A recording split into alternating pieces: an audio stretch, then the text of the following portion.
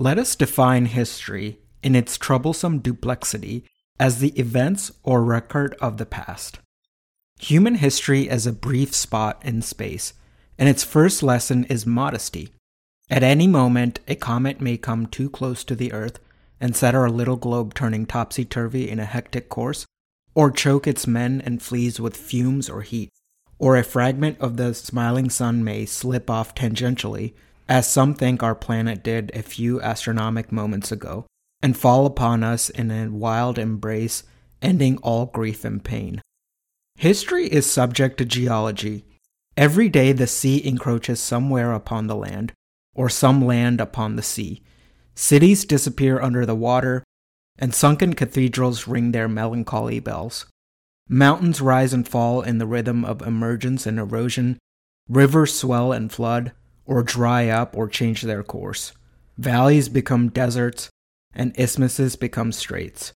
To the geologic eye, all the surface of Earth is a fluid form, and man moves upon it as insecurely as Peter walking on the waves to Christ.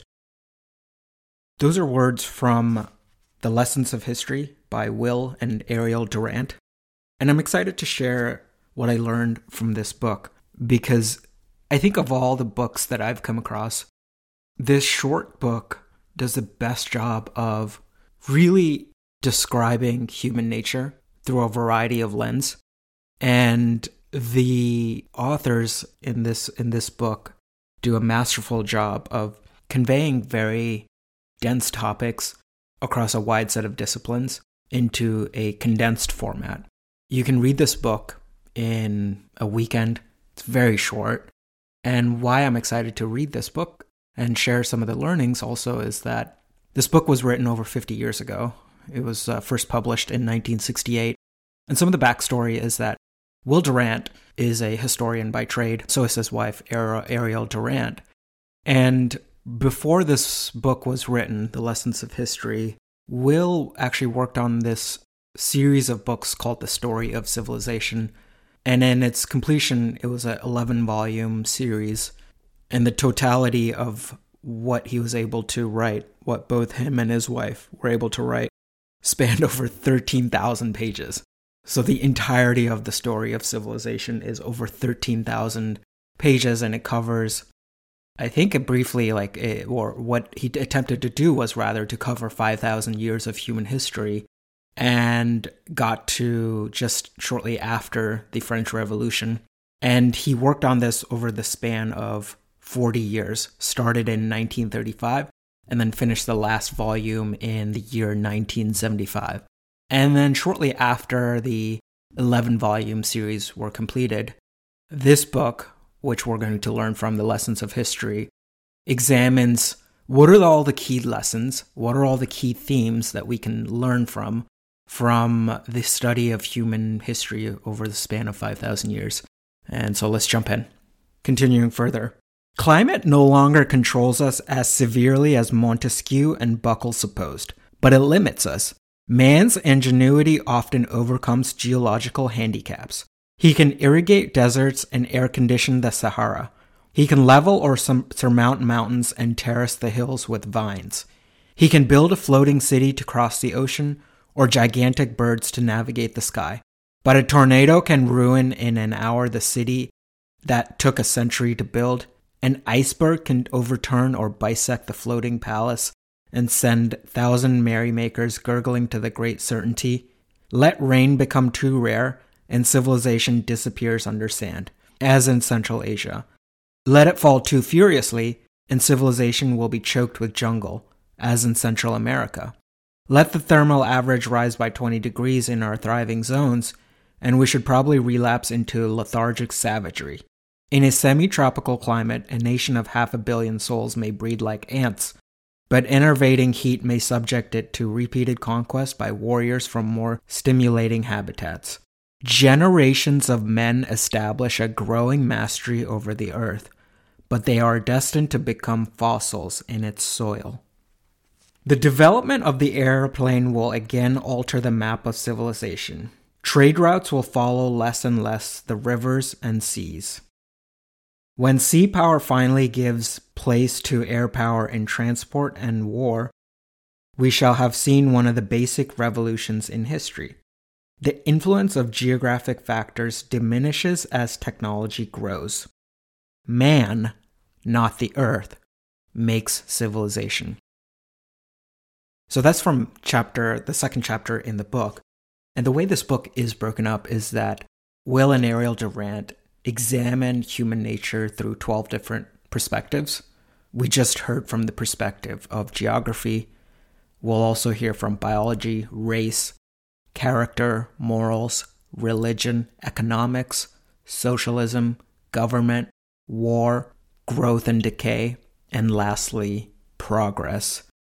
And we just heard the words of the perspective from geography. Perhaps the most striking perspective that we learned just now is how much air power and the development of airplane has altered the map of civilization. We don't have to look too far. I think you can just see how in the most recent 200 years, it's no longer important to have access to coastal lines, and the power has shifted from over 150 years ago. Most recently, it was the British Empire, given that they had the most supreme naval force, to now that trade routes are much more altered. And that's the perspective that Will and Ariel Durant are articulating here, is that the development of the airplane has a major influence on how human civilization has progressed in the last 100 plus years. This book, given that it was written over 50 years ago, there's a lot that they weren't able to cover given when they were writing this. But equally, what I thought of there is just how much more the change and sea tide of power has altered, given the age of information, the age of the internet. And so there's a lot of connections you and I can make as we learn from this book. So keep those, not only the themes that are articulated in this book, but I would encourage you and I to think of the right questions to help shape and look at the way civilization will continue to alter going forward. Next up is biology from the book. History is a fragment of biology. The life of man is a portion of the vicissitudes of organisms on land and sea. Sometimes, wandering alone in the woods on a summer day, we hear or see movements of 100 species of flying, leaping, creeping, crawling, burrowing things. The startled animals scurry away at our coming, the birds scatter, the fish disperse in the brook. Suddenly we perceive to what a perilous minority we belong on this impartial planet, and for a moment, we feel, as these varied denizens clearly do, that we are passing interlopers in their natural habitat. Then, all the chronicles and achievements of man fall humbly into the history and perspective of polymorphous life. All of our economic competition, our strife for mates, our hunger and love and grief and war are akin to seeking, mating, striving, and suffering that hides under these fallen trees or leaves, or in the waters, or in the boughs. Therefore, the laws of biology are fundamental lessons of history. We are subject to the processes and trials of evolution, to the struggle for existence, and the survival of the fittest to survive. If some of us seem to escape the strife or the trials, it is because our group protects us, but that group itself must meet the tests of survival. So the first biological lesson of history is that life is competition. Competing groups have the qualities of competing individuals: acquisitiveness, pugnacity, partisanship, pride. Our states, being ourselves multiplied, are what we are. They write our natures in bolder type and do our good and evil on an elephantine scale. We are acquisitive, greedy, and pugnacious because our blood remembers millenniums through which our forebears had to chase and fight and kill in order to survive, and had to eat to their gastric capacity for fear they should not capture another feast. War is a nation's way of eating. So I'm going to pause there. There's a lot to unpack in what I just read. I think, actually, before we proceed, I've read this book a couple times, and this chapter is always surprising to me. Not that these insights are new in any way, but when stated with such plain language and when stated in a matter-of-fact manner, there are some uncomfortable truths that we are confronted with. And you'll see what I mean in just a minute as we get into the second biological lesson. But even after reading this a couple times, I am struck by just the brutality that life is, the competitiveness that life is. And when stated what human nature is through the lens of biology, it isn't too hard to imagine why we have the capacity to do horrible things, but also incredible things. So let's push on to the second lesson to unpack that a bit further. The second biological lesson of history is that life is selection. In the competition for food or mates or power, some organisms succeed and some fail.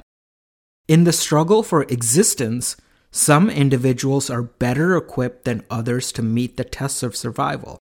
Since nature has not read very carefully the American Declaration of Independence or the French Revolutionary Declaration of the Rights of Man, we are all born unfree and unequal, subject to our physical and physiological heredity and to the customs and traditions of our group. Diversely endowed in health and strength, nature loves difference as the necessary material of selection and evolution. Identical twins differ in 100 ways, and no two peas are alike.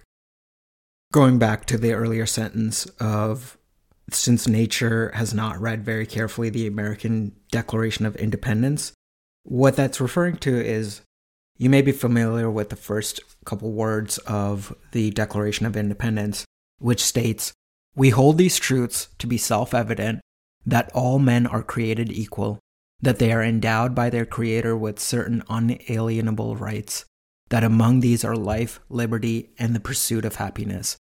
And what we're learning from how Will and Ariel Durant paint the picture of biology is that nature doesn't care. Nature hasn't deemed all men to be created equal. We're all born among different circumstances with different both physiological as well as psychological characteristics. And it makes us all uniquely different from each other. And tying it to the book, nature loves difference as a necessary material of selection and evolution. And it's through these differences that the book will soon get into, but that's these differences that lead to ultimately inequality and difference of capabilities of individuals. And so we'll get into that and why the authors directly contrasted what is commonly regarded as self-evident truths as written in the American Declaration of Independence to what we actually see and what the lessons of biology would yield us. Okay, continuing further. Inequality is not only natural and inborn, which is what I was just referring to, it grows with the complexity of civilization. Hereditary inequalities breed social and artificial inequalities. Every invention or discovery is made or seized by the exceptional individual and makes the strong stronger, the weak relatively weaker than before.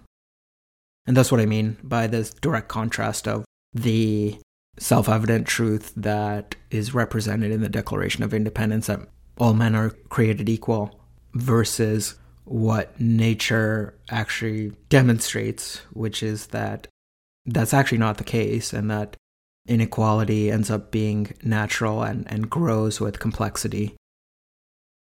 Continuing further. Nature smiles at the union of freedom and equality in our utopias. For freedom and equality are sworn and everlasting enemies, and when one prevails, the other dies. Leave men free, and their natural inequalities will multiply almost geometrically, as in England and America in the 19th century under laissez-faire. To check the growth of inequality, liberty must be sacrificed, as in Russia after 1917.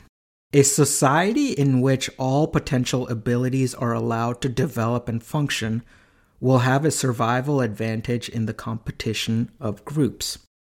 And this is a theme that will come up multiple times throughout the book, which is the dichotomy between inequality and liberty, freedom and security. Next, I want to share with you a definition of intelligence, which I found to be interesting. Much of what we call intelligence is the result of individual education, opportunity, and experience. And there is no evidence that such intellectual acquirements are transmitted in the genes. Even the children of PhDs must be educated and go through their adolescent measles of errors, dogmas, and isms. Nor can we say how much potential ability and genius lurk in the chromosomes of the harassed and handicapped poor. So I pull that out because what Will and Ariel Durant are saying is that no matter who you are, you still fundamentally have to be educated. You still have to fundamentally go through the process of learning in order to develop intelligence. And if you don't go through that development in the process of adolescence, in the process of education, you aren't inherently going to have that foundational scaffolding to develop the intelligence. And that's really what the authors, Will and Ariel Durant, that's what they mean when they say that even children of PhDs must be educated and have to make the same mistakes before they get to a point where they can have some semblance of intelligence and do something with it. Next up is a chapter on the influence of race on history. I would say the key theme from this, what I learned, is Will and Ariel Durant dispelling the myth that any one race has inherent advantages. And right off the bat, this sentence packs a punch here. History is colorblind and can develop a civilization in any favorable environment under almost any skin. The role of race in history is rather preliminary than creative. Varied stocks entering some locality from diverse directions at diverse times mingle their blood, traditions, and the ways with one another or with the existing population, like two diverse pools of genes coming together in sexual reproduction. Such an ethnic mixture may, in the course of centuries, produce a new type, even a new people. So Celts, Romans, Angles, Saxons, Jutes, Danes, and Normans fuse to produce Englishmen. When the new type takes form, its cultural expressions are unique and constitute a new civilization, a new physiognomy, character, language, literature, religion, morality, and art. And this is the most important sentence. It is not the race that makes the civilization. It is the civilization that makes the people. Circumstances, geographical, economic, and political, create a culture, and the culture creates a human type. The Englishman does not so much make English civilization as it makes him. If it carries it wherever he goes, and dresses for dinner in Timbuktu, it is not that he is creating his civilization there anew, but that he acknowledges even there its mastery over his soul. In the long run, such differences of a traditional type yield to the influence of the environment. Northern people take on the characteristics of Southern peoples after living for generations in the tropics, and the grandchildren of peoples coming up from the leisurely South fall into the quicker tempo of movement and mind which they find in the North. Next up is looking at history through the lens of character. This one's quite interesting, so there's a lot to unpack. So let's jump in. Society is founded not on the ideals, but on the nature of man. And the constitution of man rewrites the constitution of states. Wow, that's a bar right there. The constitution of man rewrites the constitutions of states. But what is the constitution of man? We may define human nature as the fundamental tendencies and feelings of mankind. The most basic tendencies we shall call in instincts, Though we recognize that much doubt has been cast upon their inborn quality, we might describe human nature through the table of character elements given on the following page. So I want to unpack this. So even though this is an audio podcast, I'm going to do my best to summarize the essence of this table, because this is a key underpinning artifact from this book that helps to unpack a lot of the lessons or a lot of the context behind this chapter. So the way this table's formatted is that you have 3 columns: instincts, habits, and feelings. And then you have positive and negative attributes of each instinct, of each habit, and of each feeling. And I suppose the way the book or the argument that Will and Ariel paint is that fundamentally human nature is built upon instincts, which then lead to the habits and feelings that we foundationally have. So let's use one as an example.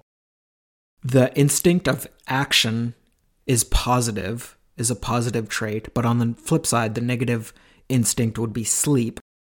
And then the habits of action and sleep would be play or rest, where play associates with action and rest associates with sleep.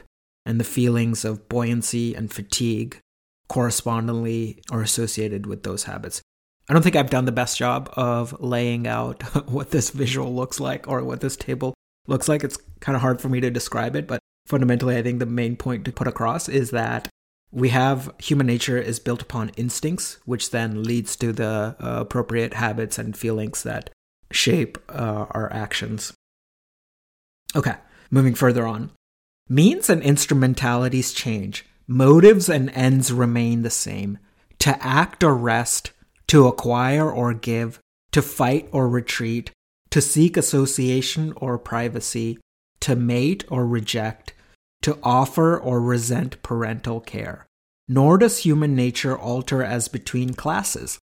By and large, the poor have the same impulses as the rich, with only less opportunity or skill to implement them. And then, perhaps the most important paragraph from this chapter. Evolution in man during recorded time has been social rather than biological. It has proceeded not only by heritable variations in the species, but mostly by economic, political, intellectual, and moral innovation transmitted to individuals and generation by imitation, custom, or education. That's a lot to unpack. I think what the message that we are learning from that is that evolution through biology takes a long time. Thousands and thousands, if not hundreds and hundreds of thousands and millions of years. And so during the time of man, Homo sapiens, any semblance of evolution that we've had hasn't been through biology, but rather all of the underpinnings of society and civilization that has layered on top of how we conduct our affairs. And so whether that's the economic systems that we participate in, the political systems that govern us, the intellectual and moral frameworks that we adhere to, or the people and customs that we imitate, those are all the things that have shaped and altered the way we conduct our affairs. And it's also through education that we further transmit those same ideas and principles to our kids as well as future generations. And that's how we propagate this notion of continuing to advance as a civilization and as a species. But it hasn't been biology that's fundamentally altered over these past couple thousands of years. And in a lot of ways, I think the key underpinning takeaway from this book is that because it's really our social cues and these layers of systems in place that have changed the way we conduct our affairs, fundamentally, there isn't really all that much separating us, humans today, from individuals of the past. And so it's easy to feel very distant from the barbaric behavior and the atrocities of the past.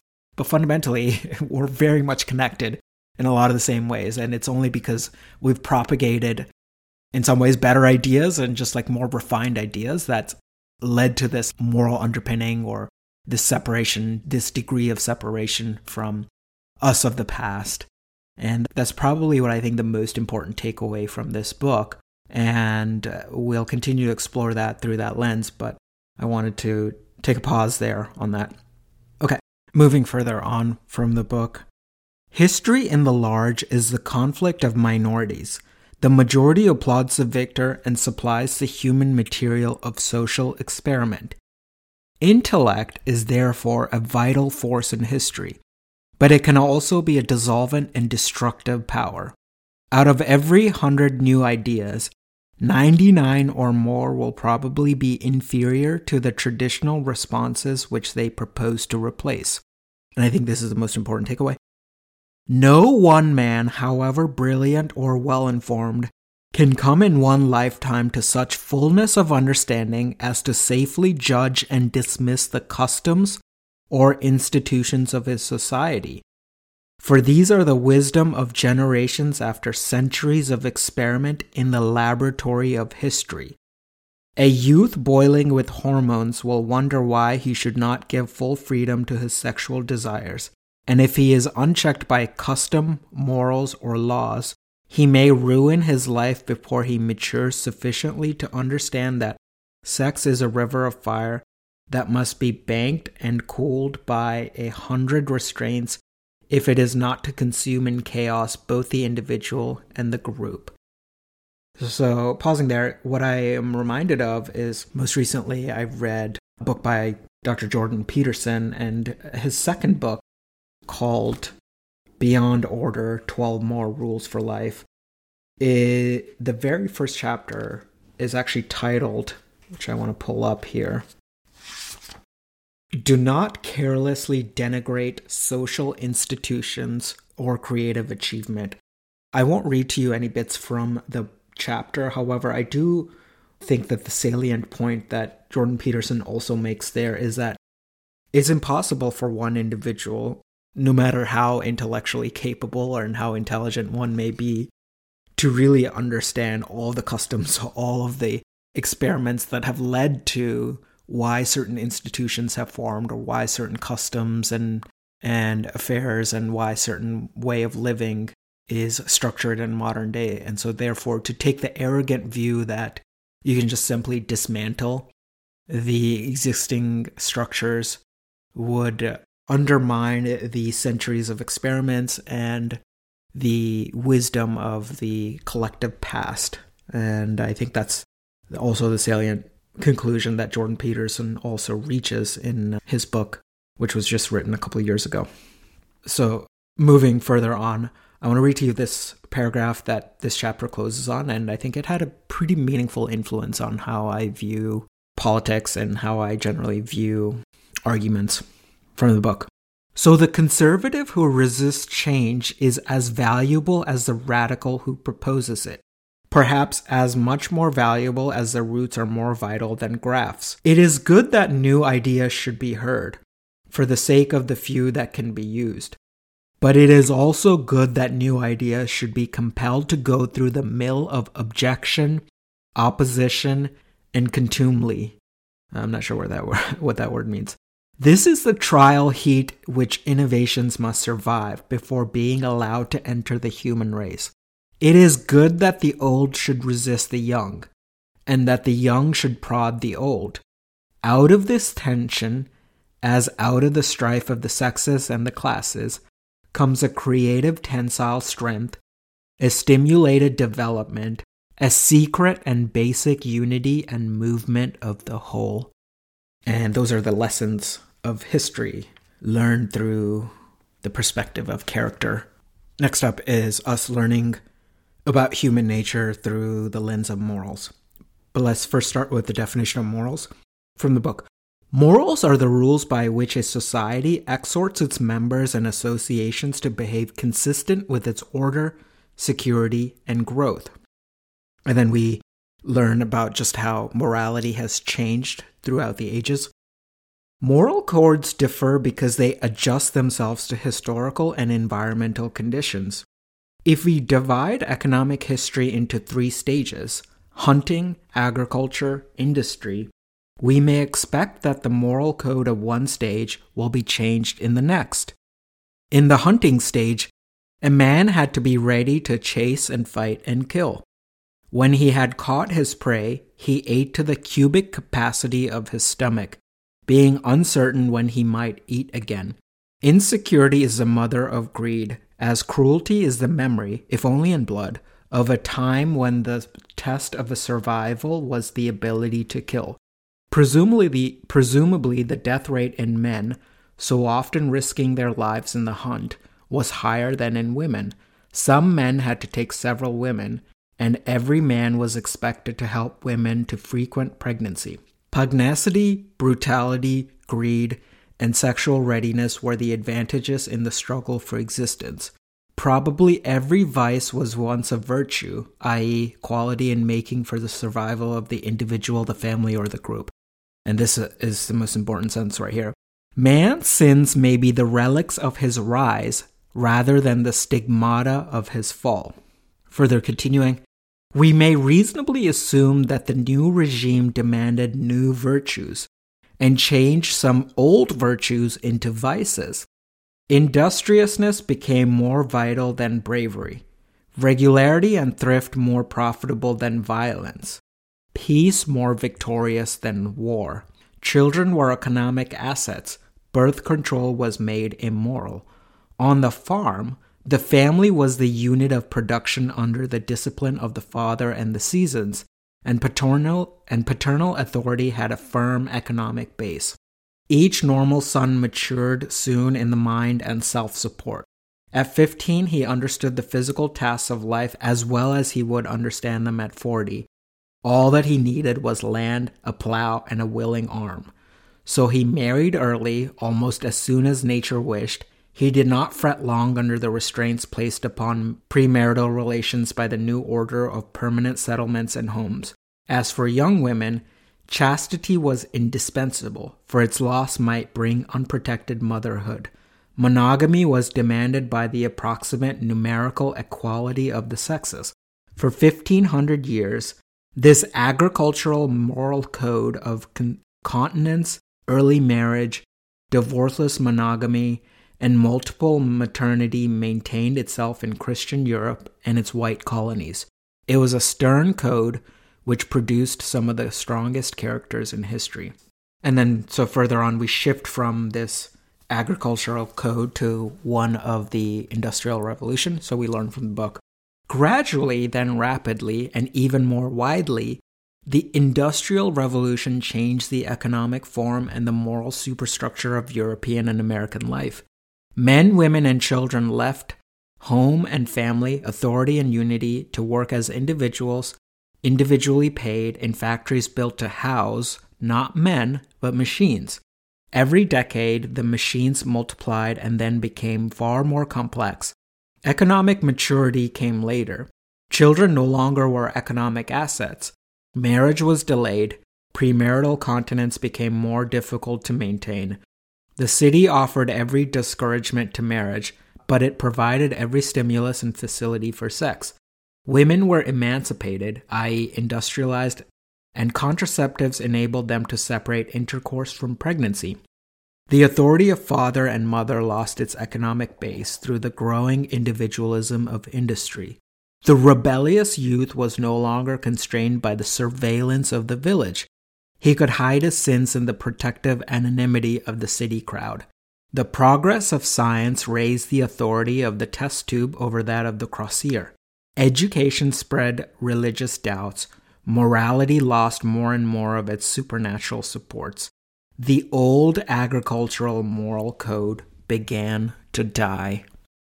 It's worth pointing out that throughout the book, Will and Ariel Durant try to maintain a neutral perspective and are matter-of-fact in their description. And so if it sounds like they are advocating one view over the other, from my vantage point and from how I read the book, they're really trying to paint things matter-of-factually and wherever possible, point us to historical examples of how these transitions have happened to give us clues into how to think about shifting of morals, shifting of even all sorts of views that we've covered and will soon cover, such as economics, as well as progress.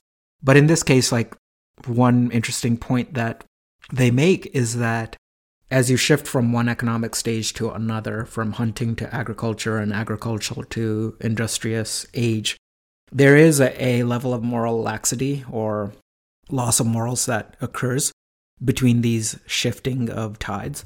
And we can look to history to help explain how this comes about. So going back to the book. So we cannot be sure that the moral laxity of our times is a herald of decay, rather than a painful or delightful transition between a moral code that has lost its agricultural basis and another that our industrial civilization has yet to forge into social order and normality. Meanwhile, history assures us that civilizations decay quite leisurely. For 250 years after moral weakening began in Greece with the Sophists, Hellenic civilization continued to produce masterpieces of literature and art. Roman morals began to decay soon after the conquered Greeks passed into Italy around 146 BC, but Rome continued to have great statesmen, philosophers, poets, and artists until the death of Marcus Aurelius. Politically, Rome was at nadir when Caesar came, yet it did not succumb to the barbarians until 465 AD. May we take as long to fall as did the imperial Rome. Next up is a chapter and a look at human nature through the lens of religion. And right off the bat, I think this is one of the most interesting insights I picked up from this chapter, which is the value of religion is to provide hope in a world where inequality is a natural outcome. So from the book, since the natural inequality of men dooms many of us to poverty or defeat, some supernatural hope may be the sole alternative to despair. Destroy that hope, and class war is intensified. Heaven and utopia are buckets in a whale. When one goes down, the other goes up. When religion declines, communism grows. There's two other key ideas that I found to be really interesting from this chapter. One we'll start with is just how religion has been prevalent throughout history. And over the long arc of history, there have been many periods in which civilizations have had extreme reliance on religion, as well as periods where they turn their back on religion. And so let's get to understand that a little bit through the lens of history. One lesson of history is that religion has many lives and a habit of resurrection. How often in the past have God and religion died and been reborn? Ignatian used all the powers of a pharaoh to destroy the religion of Ammon. Within a year of Ignatian's death, the religion of Ammon was restored. Atheism ran wild in the India of Buddha's youth, and Buddha himself founded a religion without a god. After his death, Buddhism developed a complex theology including gods, saints, and hell. Philosophy, science, and education depopulated the Hellenic pantheon, but the vacuum attracted a dozen Oriental faiths rich in resurrection myths.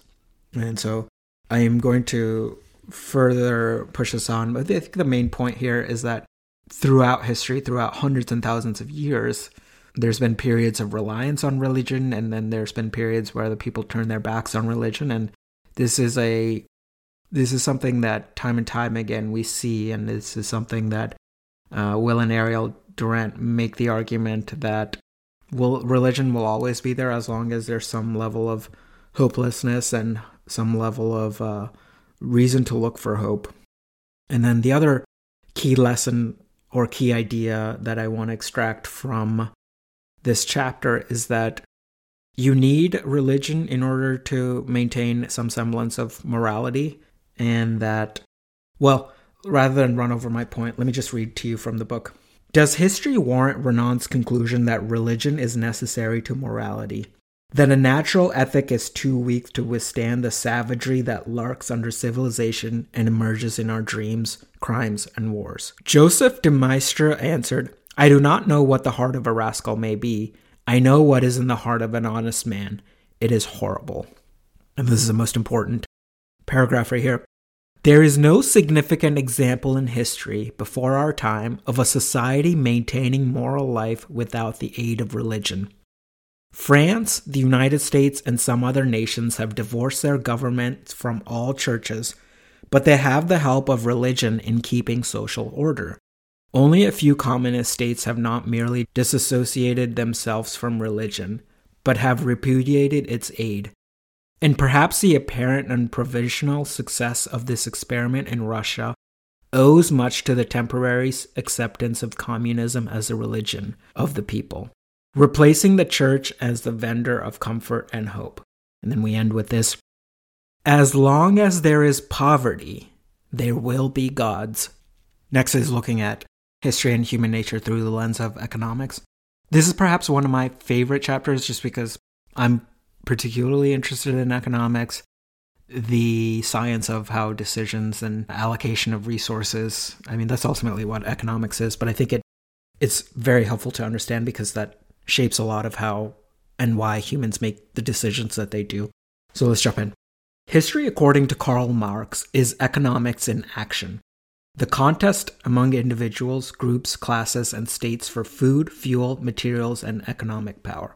Political forms, religious institutions, cultural creations are all rooted in economic realities.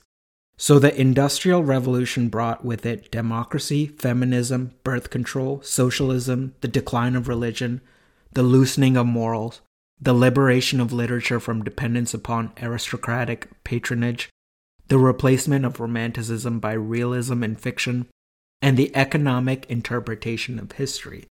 The outstanding personalities in these movements were effects, not causes. The French Revolution came not because Voltaire wrote brilliant satires and Rousseau sentimental romances, but because the middle classes had risen to economic leadership and needed legislative freedom for their enterprise and trade, and itched for the social acceptance and political power. Further on, today the inability of small farms to use the best machinery profitably is again forcing agriculture into large-scale production under capitalistic or communistic ownership. It was once said that civilization is a parasite on the man with the hoe, but the man with the hoe no longer exists. He is now a hand at the wheel of a tractor or a combine.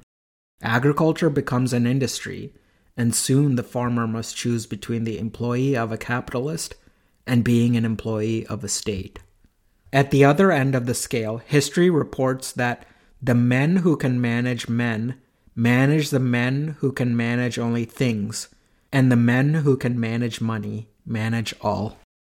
That's quite confusing. The men who can manage men can only manage things, and the men who can manage money manage all. I underlined that sentence only because it was interesting, but I think it's just a sort of, even though the book was written in the late 60s, it is foreshadowing the rise and the financialization of the economy, particularly in the Western Hemisphere. And so it's good foreshadowing right there.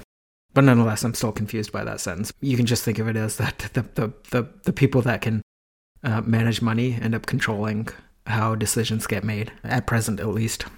Okay, and then I found this to be interesting as well. Perhaps it is one secret of their power, talking about really powerful families. Having studied the fluctuations of prices, they know that history is inflationary and that money is the last thing a wise man will hoard. So that I pulled out that as a standalone sentence. It really describes some of the most powerful families through history: the Medici, the Rothschilds, the J.P. Morgans, the Morgan family, and connecting it to the secret that they know, which is that hoarding currency, hoarding money is going to be useless in the long run, because over the long run, money gets debased, money gets inflated away, and that's why a lot of these families end up holding their wealth and holding their power through holding it in assets, and that's how they're able to preserve their wealth and power through the ages. Okay, next is another ode to how inequality ends up coming about. We go back to the book. Since practical ability differs from person to person, the majority of such abilities in nearly all societies is gathered in a minority of men. The concentration of wealth is a natural result of this concentration of ability, and regularly recurs in history. The rate of concentration varies with the economic freedom permitted by morals and the laws. In progressive societies, the concentration may reach a point where the strength of number in the many poor rivals the strength of the ability in the few rich.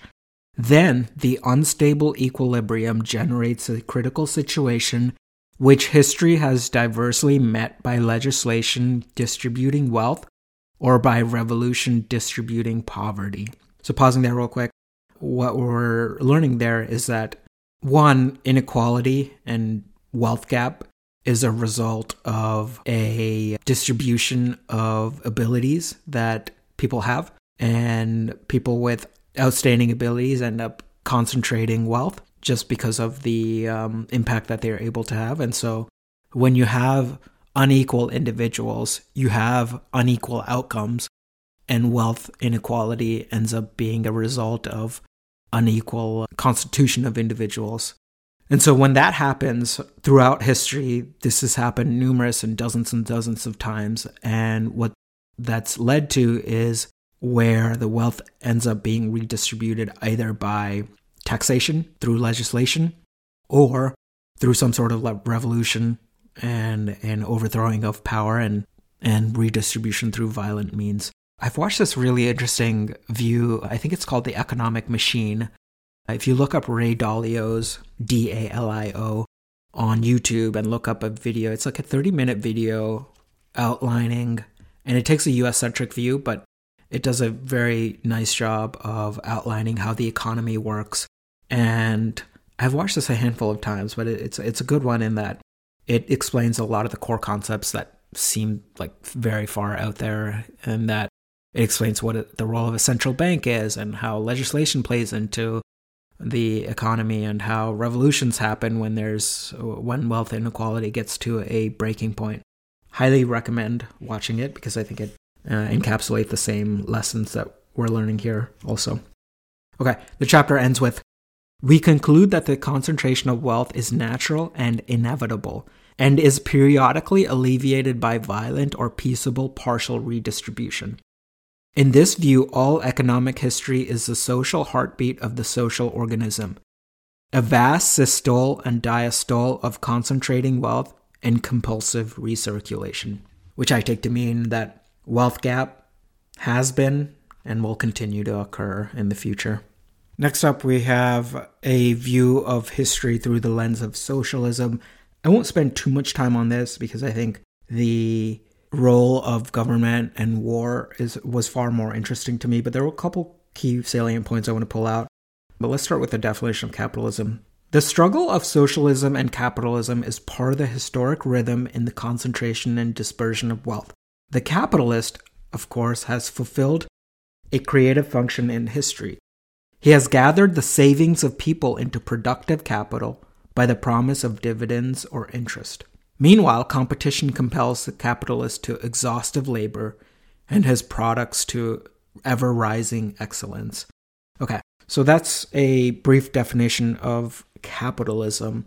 What I found interesting in some of the lessons that Will and Ariel Durant uncover through history is that before reading this book, I didn't know that there had been multiple experiments of socialism throughout history. And in fact, from the book, there have been socialist experiments in a dozen countries and centuries, dating all the way back to 2100 BC. So I want to read to you a couple dates in history and a couple periods in which there's been socialism in action. So first in Sumeria in 2100 BC, in Babylonia in 1750 BC, in Egypt under the Ptolemies in 320 to 30 BC, under the Roman rule in Egypt, 30 BC, in China in the years of 140 BC, further in China just after the death of Christ between the years of 9 and 23, 1000 China between the years of 1068 and 1085. As you can see, so there's been dozens, and again in Peru in 1533, in South America in the years of between 1620 and 1750, and again after the Industrial Revolution. So the reason I bring this up is because before reading this book, I had just naively assumed that the idea of socialism just came about as a direct contrast to the Industrial Revolution, and that the experiment or the way of living that started about after in the early 19th century, that was the first time that socialism had been tried out. But this book sort of illuminated me to the notion that this has always been around and this has always been a thing. The other idea that I picked up was that there are times when communism and socialism ends up thriving, and this is particularly during a time of war in which there is a benefit to centralization until the natural realities of socialism and communism take root. The times in which it's failed has been due to the inevitable bloat that happens where these state institutions ends up getting bloated, and as a result, high taxation is the end result, which then the people get dissatisfied and then overthrow the government. Again, I'm not trying to spend too much time on this chapter, but the main point that I learned was just how prevalent socialism was throughout history. And then lastly, I'll end on this point from the book. The fear of capitalism has compelled socialism to widen freedom, and the fear of socialism has compelled capitalism to increase equality. East is west, and west is east, and soon the twain will meet. Next up is looking at history through the lens of government. And we start with this point from the authors. Since men love freedom and the freedom of individuals in society requires some regulation of conduct, the first condition of freedom is its limitation. Make it absolute and it dies in chaos. So the prime task of government is to establish order. Organized central force is the sole alternative to incalculable and disruptive force in private hands. Power naturally converges to a center, for it is ineffective when divided, diluted, and spread. Monarchy seems to be the most natural kind of government, since it applies to the group the authority of the father in a family or of the chieftain in a warrior band. If we were to judge the forms of government from their prevalence and duration in history, we should have to give the palm to monarchy. Democracies, by contrast, have been hectic interludes. All in all, monarchy has had a middling record. Its wars of succession brought mankind as much evil as the continuity or legitimacy of the monarchy brought good. When it is hereditary, it is likely to be prolific of stupidity, nepotism, irresponsibility, and extravagance than of nobility or statesmanship.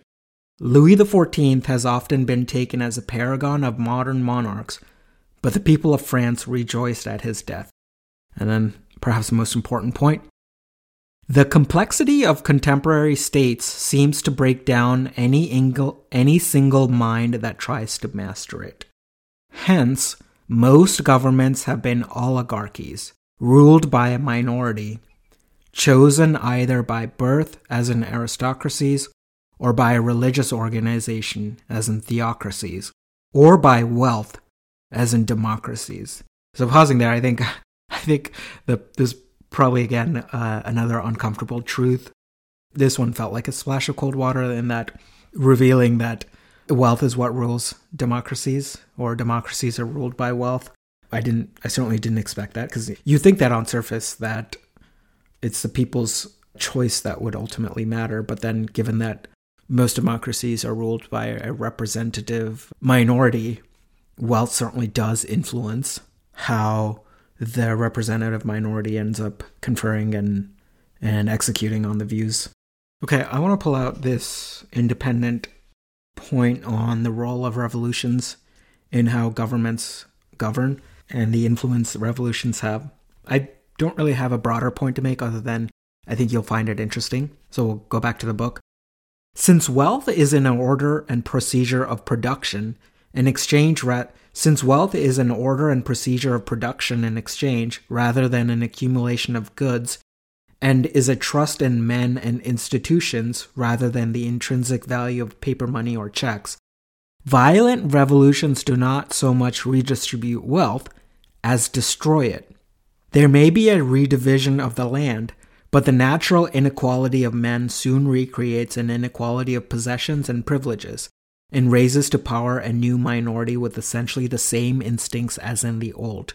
And then another important point, the only real revolution is in the enlightenment of the mind and the improvement of character. The only real emancipation is individual, and the only real revolutionists are philosophers and saints. There's another point I want to bring out, and then we'll close on this chapter on the role and future of democracies. Okay, but first, every advance in the complexity of the economy puts an added premium upon the superior ability and intensifies the concentration of wealth, responsibility, and political power. And then next, democracy has now dedicated itself resolutely to the spread and lengthening of education and to the maintenance of public health. And then here's the important point. If equality of educational opportunity can be established, democracy will be real and justified. For this is the vital truth beneath its catchwords, that though men cannot be equal, their access to education and opportunity can be made more nearly equal. The rights of man are not rights to office and power, but the rights of entry into every avenue that may nourish and test a man's fitness for office and power. A right is not a gift of God or nature, but a privilege which it is good for the group that the individual should have. I think that's a salient point there, which is that unless a democracy can claim to increase the equality of opportunity, then real democracy won't stand the test of time, because people who are in unfortunate positions will revolt. And I think that's ultimately what Will and Ariel Durant are articulating here, that when they say that if equality of educational opportunity can be established, only then will democracy be real and justified. And unless you have that, you can't claim to have full functioning democracy. Next, we evaluate history through the lens of war. And it'll be a short one, because so much is captured in just really 2 paragraphs. But we start with this interesting fact. In the last 3,421 years of recorded history, only 268 have seen no war. Incredible. Continuing. Peace is an unstable equilibrium, which can only be preserved by acknowledged supremacy or equal power. And I am reminded of the concept of mutually assured destruction there, because through the advent of nuclear weapons, the concept of mutually assured destruction is this notion of having equal power, and that's what's led to this period of unstable equilibrium and peace. And continuing, the causes of war are the same as the causes of competition among individuals. Acquisitiveness, I can't pronounce that word. Acquisitiveness, pugnacity, and pride. The desire for food, land, material, fuels mastery. The state has our instincts without our restraints. The individual submits to restraints laid upon him by morals and laws, and agrees to replace combat with conference, because the state guarantees him with basic protection in his life, property, and legal rights. The state itself acknowledges no substantial restraints, either because it is strong enough to defy any interference with its will, or because there is no superstate to offer it basic protection, and no international law or moral code wielding effective force. I love that sentence right there. The state has our instincts without our restraints. And I think that's a lot of why wars get started, in that all our biological instincts are there within the state, but the restraints aren't, unlike small scale or individual combat or just our behavior as individuals. And then we end with this. A world order will come not by a gentleman's agreement, but through a decisive victory by one of the great powers that it will be able to dictate and enforce international law, as Rome did from Augustus to Aurelius. Such interludes of widespread peace are unnatural and exceptional. They will soon be ended by changes in the distribution of military power. You have told us that man is a competitive animal, that his states must be like himself, that the natural selection now operates on an international plane. States will unite in basic cooperation only when they are in common attack from without. Perhaps we are now restlessly moving towards that higher plateau of competition. We may make contact with ambitious species on other planets or stars. Soon thereafter, there will be interplanetary war. Then, and only then, will we of this earth be one. Next up is on how civilizations grow and decay. Going to the book. History repeats itself, but only in outline and in large. We may reasonably expect that in the future, as in the past, some new states will rise, some old states will subside, that new civilizations will begin with pasture and agriculture, expand into commerce and industry, and luxuriate with finance. Itself in the large, because human nature changes with geological leisureliness, and man is equipped to respond in stereotyped ways to frequently occurring situations and stimuli like hunger, danger, and sex. But in a developed and complex civilization, individuals are more differentiated and unique than in a primitive society, and many situations contain novel circumstances requiring modifications of instinctive response. Custom recedes, reasoning spreads, and the results are less predictable. There is no certainty that the future will repeat the past. Every year is an adventure. I mentioned in passing before on prior episodes that one of my favorite podcasts is the Founders Podcast, which is where I get a lot of inspiration from for this own podcast. And the premise of Founders Podcast is that the host, David Senner, he reads a biography a week of notable entrepreneurs, notable individuals that have started something. And one of the expressions he uses pretty frequently is that history doesn't repeat, human nature does.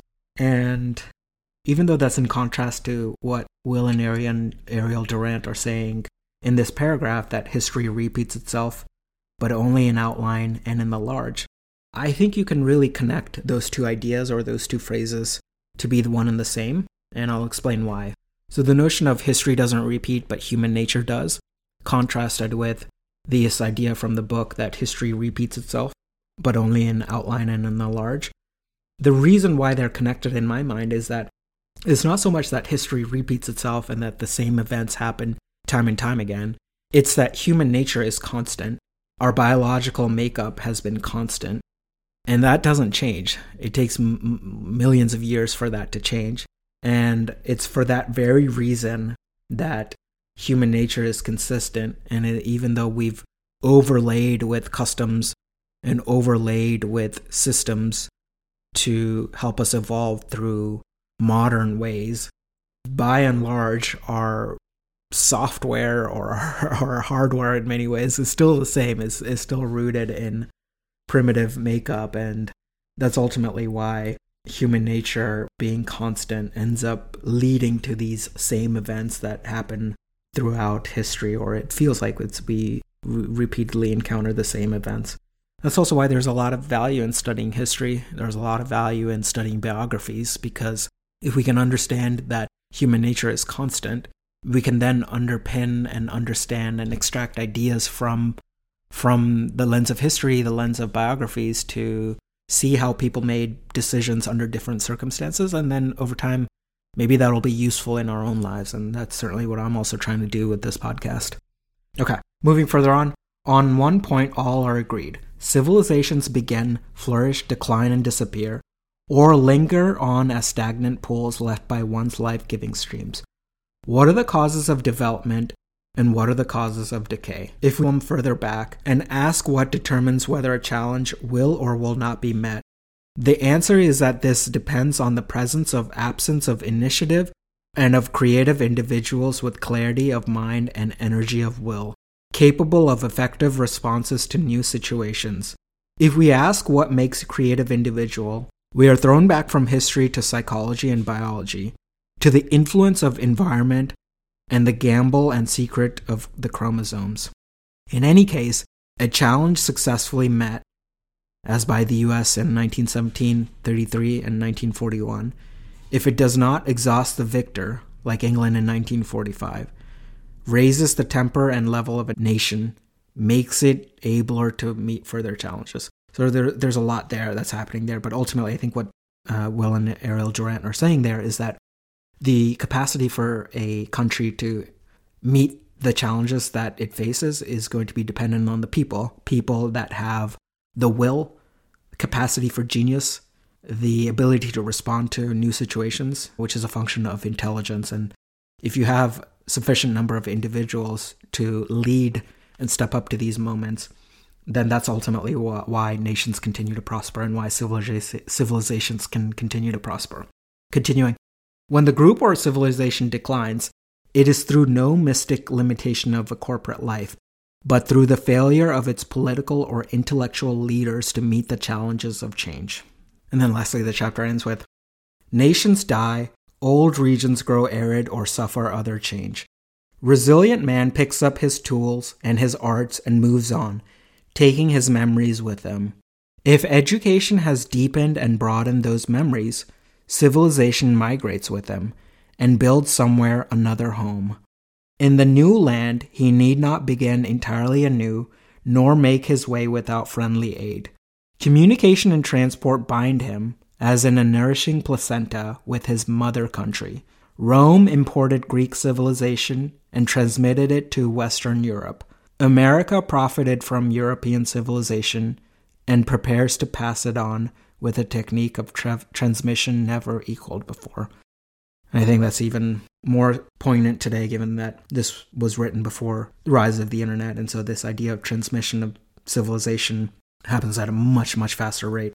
And then a side point, too, is that in some ways it can be depressing to consider the end of civilizations. But reading this book, and broadly as we study more and more history, it's comforting. It's comforting that, if we can take a stoic view, or if we can broaden our time horizon, we get to understand that these things happen time and time again, and that having this understanding sort of, in a way, prepares us mentally, or prepares us to the notion that it's just part of life, and there's some comfort in that we've seen this before.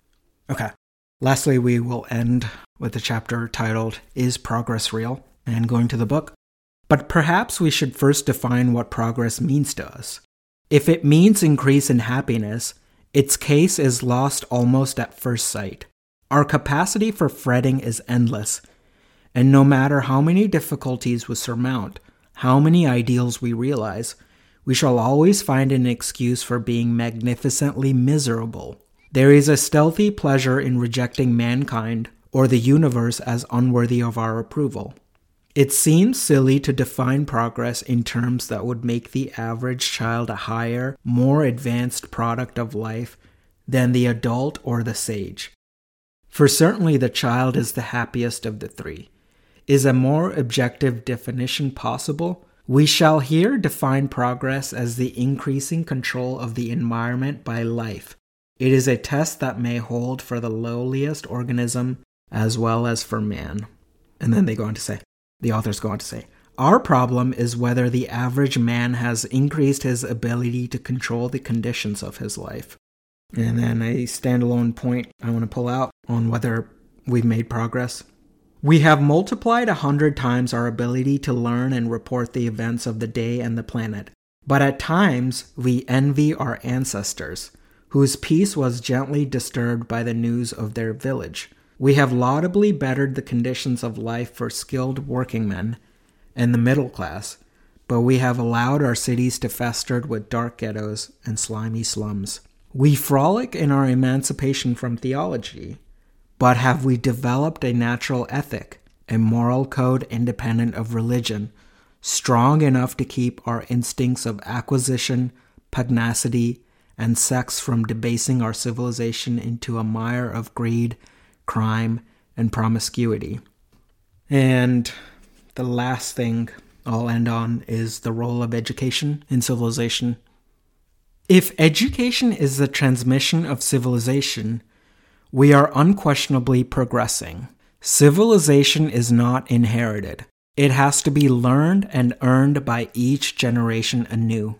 If the transmission should be interrupted for 1 century, civilization would die, and we should be savages again. So our finest contemporary achievement is our unprecedented expenditure of wealth and toil in the provision of higher education for all. Once, colleges were luxuries designed for the male half of the leisure class. Today, universities are so numerous that he who runs may become a PhD. We have not excelled the selected geniuses of antiquity, but we have raised the level and average of knowledge beyond any age in history. Consider education not as the painful accumulation of facts and dates and reigns, nor merely the necessary preparation of the individual to earn his keep in the world, but as the transmission of our mental, moral, technical, and aesthetic heritage as fully as possible to as many as possible, for the enlargement of man's understanding, control, embellishment, and enjoyment of life. And that is where we will end it for today. You've listened to the words of Will and Ariel Durant from the Lessons of History. I love this book. This is one that I know I'll revisit again in the future. I highly recommend it. It's a very short read. It's only 100 pages long, and there's a lot to learn from this book. And perhaps one day I'll even cover the story of civilization, the 11-part, 13,000+ page look into civilization. That'll be an ambitious one for sure. But for now, if you enjoy what I'm trying to do with this podcast, which is collate wisdom through the ages, pick up all the big ideas, and convey the timeless ideas that you and I can use in our lives. If you enjoy this podcast, if you find it of value, there's two ways you can support what I'm trying to do here. One is if you want to read the book, go to the notes within your favorite podcast player, and you'll see a link to the book. It'll be an Amazon affiliate link. And if you click on it and purchase the book, at no additional cost to you, you would be indirectly supporting this podcast. Another way, and perhaps probably the most important way, is if you leave a review within your favorite podcast player, whether it's Apple Podcasts or Spotify or wherever you listen to your podcasts from. That'll help get the word out to more people. And that certainly is probably the best way you can support the podcast and what I'm trying to do. I put a lot of my time and energy into this, and it would mean a lot if you could leave a review. Thank you so much. And until next time.